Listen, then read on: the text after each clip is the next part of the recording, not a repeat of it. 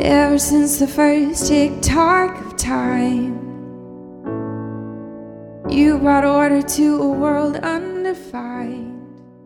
Welcome to the Genesis West Podcast. Welcome to the Genesis West Podcast. Welcome to the Genesis West Podcast.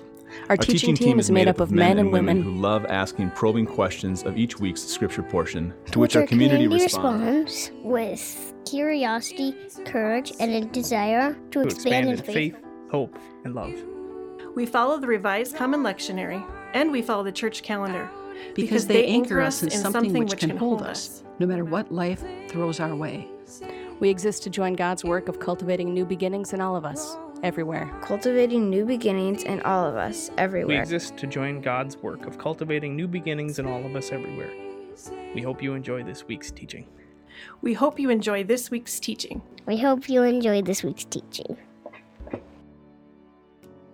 Morning, Genesis. Our scripture reading today is taken from Luke, chapter 1, verses 26 through 38.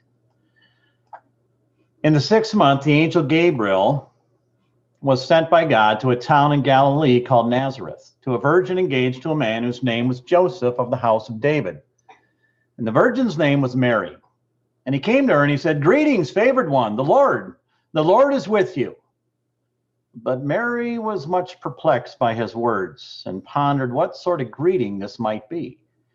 And the angel said to her, "Oh, do not be afraid, Mary, for you have found favor with God, and now you will conceive in your womb and bear a son, and you will name him Jesus. And he will be great and will be called the Son of the Most High.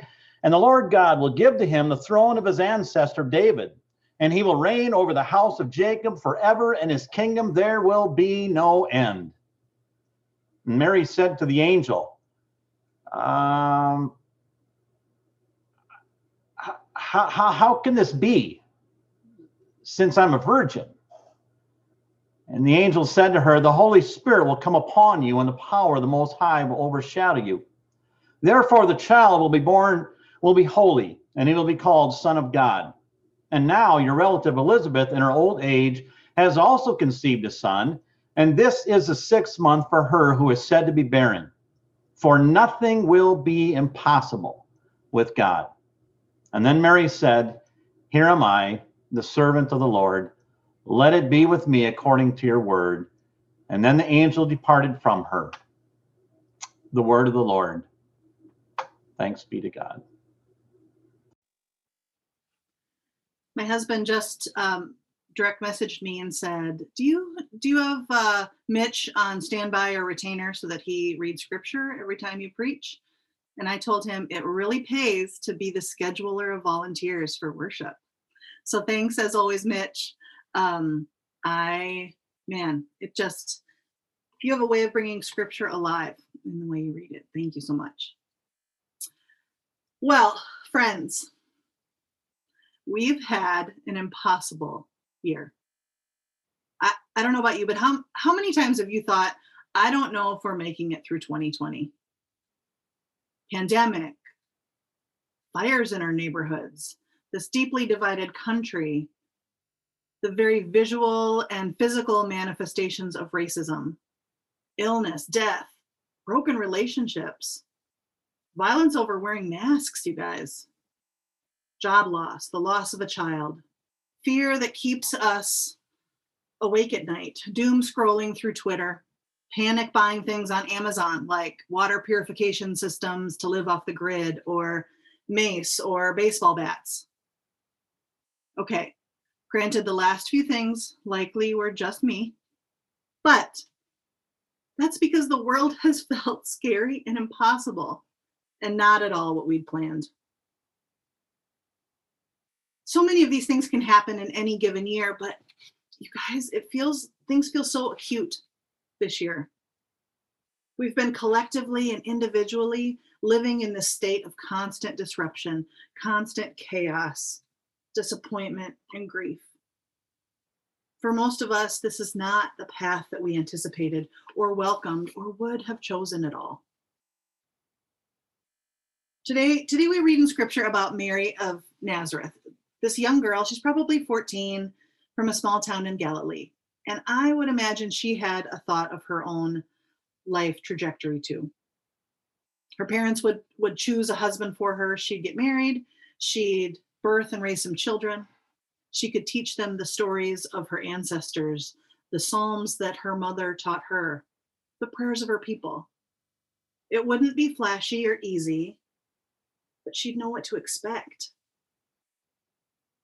In these few verses in Luke, we become observers of this holy disruption from the angel Gabriel. And this disruption in the message of the angel threatens her plans for marriage. It threatens to impact her family, the social climate of a small community, and it threatens to interrupt what Mary thought her future would hold. Here at Genesis, we do things called all plays, which are opportunities for all of us to hear the voices of one another. I'm probably breaking the rules of all play a little bit today in that maybe my questions are too out there or require too much thought. But the first all play, have you ever experienced a holy disruption? Some type of break that you attributed to the divine in the interruption of your normal activities? If you'd like, you could share something about that holy disruption in the chat. And if you don't, I'm just going to let us sit in silence for a few moments, which is painful for me, but I am going to do that. Have any of you ever experienced a holy disruption?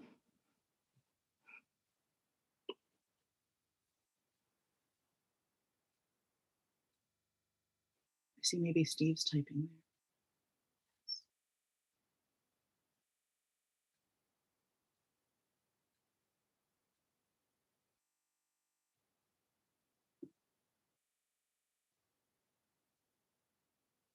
Dan, yes.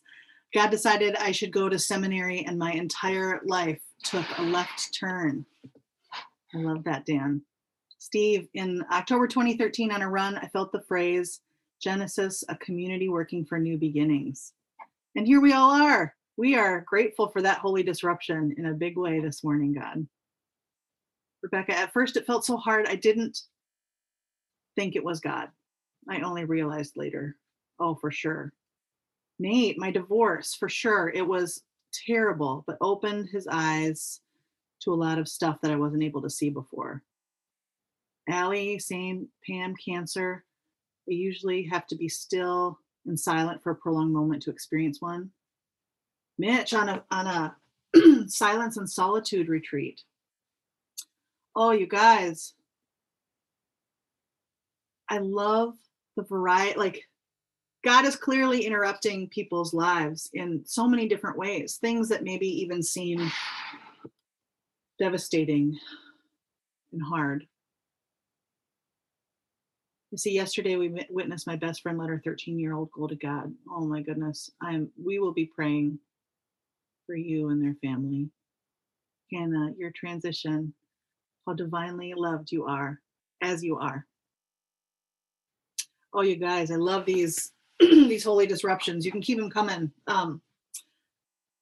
Guys, in these verses, Mary has this movement in this holy disruptive moment. She moves from she's chosen, she's perplexed, she questions, and she finally commits. And I think I probably used to read this as this quick-paced dialogue, which just was designed to move along the story of Jesus. And maybe it's because I'm getting older or I'm just way more skeptical, but I can't buy the idea that Mary is quick to jump into action because it just doesn't seem feasible to me. After all, the entirety of humanity and the future of this young girl rests within the movement of her asking, how can this be? To let it be according to your word.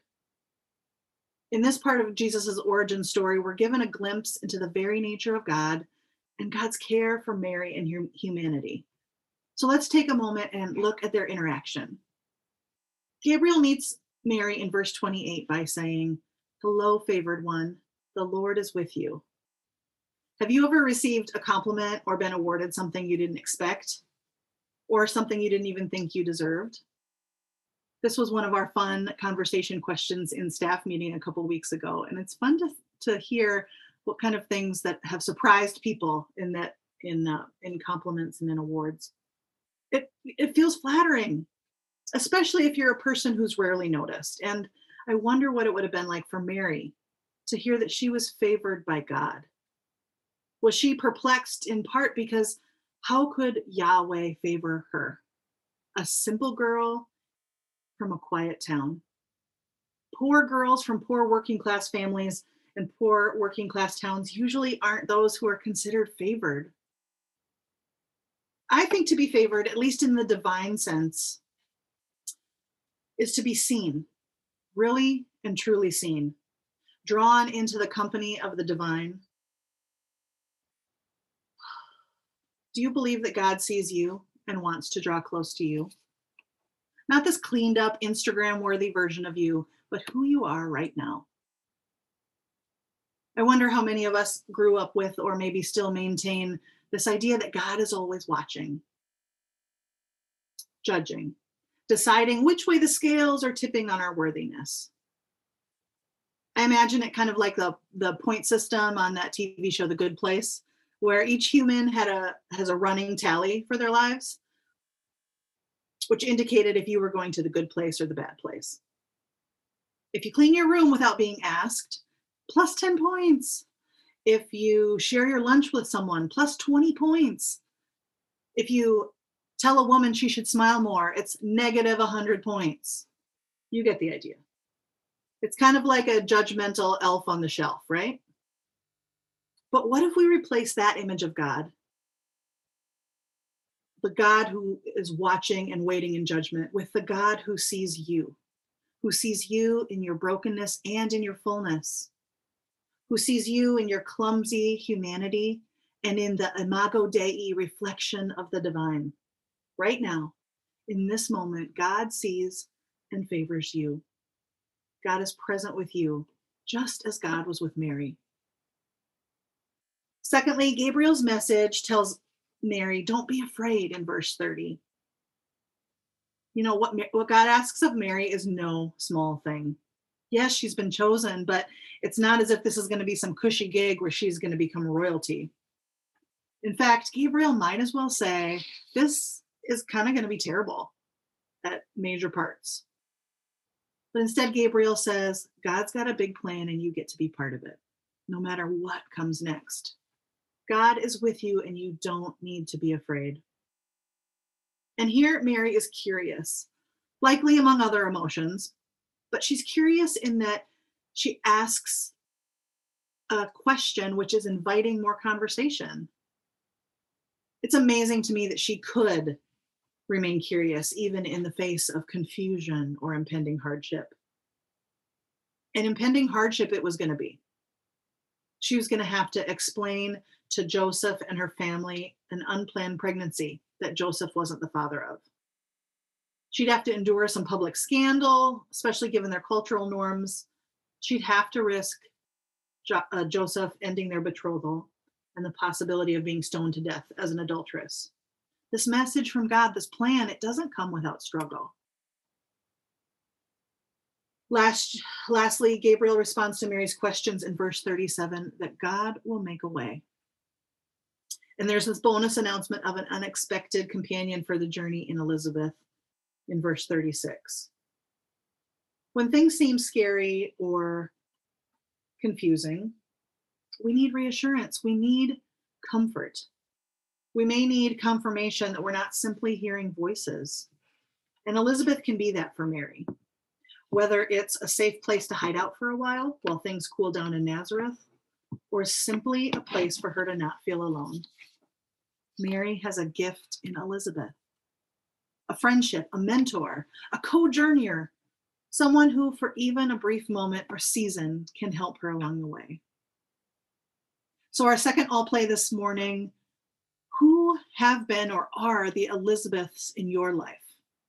Who have been the companions that God has put on your path to walk alongside you or to give you some hope? Go ahead and put that in the chat. Who have been your Elizabeths? There's some good stuff going on over here too. This is such an interesting juggling act. Steve, you are so good at it. You make it look so smooth. The reading chat while also preaching piece, but I'll go back and look at all this great stuff later. But Steve has a friend named Kyle. Rick says my father-in-law. Laura makes pointed eyes at Jessica. I love that. Oh, Jerry and Jerry and Jerry. That's great, Bob. Well, I have a small group of friends that I've known for the last 10 years, and we all live in different places now, all over the metro, Chicago, Honduras. And we've been lifelines for each other in the midst of relationship problems, health crises, faith crises. We've encouraged each other through pregnancies and adoption and pregnancy losses, job loss, new vocations, and a whole lot of silly memes, of course.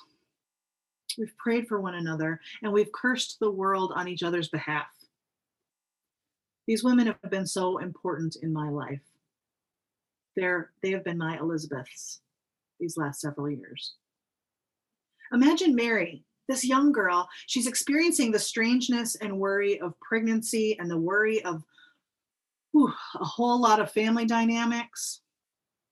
She might wonder if something is normal or not with her pregnancy. She might wonder if she made the right decision. Perhaps one way that God was making all things possible was through Elizabeth, a haven in the midst of chaos and turmoil. Mary's response to Gabriel's words in verse 38 tilts the entirety of the universe. She could have said no and still been in good company. Moses, Isaiah, Jeremiah, they all say they lack what God's task requires. As she considers a changed future for herself, she ends up rejecting those worldly categories for herself. A young, unwed girl, no financial or social status or power. She is simply ordinary. And in rejecting those categories, she makes the choice for radical trust in God. She doesn't know how the story's going to end yet. And yet she uses her agency to say yes, or hinene, the Hebrew word meaning here I am. The same word used by Abraham and Jacob and Moses and the prophets, and now by this peasant girl, Mary. There's so much she cannot know, so much she cannot see in what the future holds. This is not an earthly kingdom that this child will reign over. She will not be the queen mother in royal halls. She will instead stand at the foot of a cross and see her son take his last breath. I don't know if you've ever seen Michelangelo's sculpture, Pieta, but in it you'll find Mary, and she's cradling the broken and crucified body of her son, one arm holding his weight, and her other hand is up like this, palm up to God, to the sky.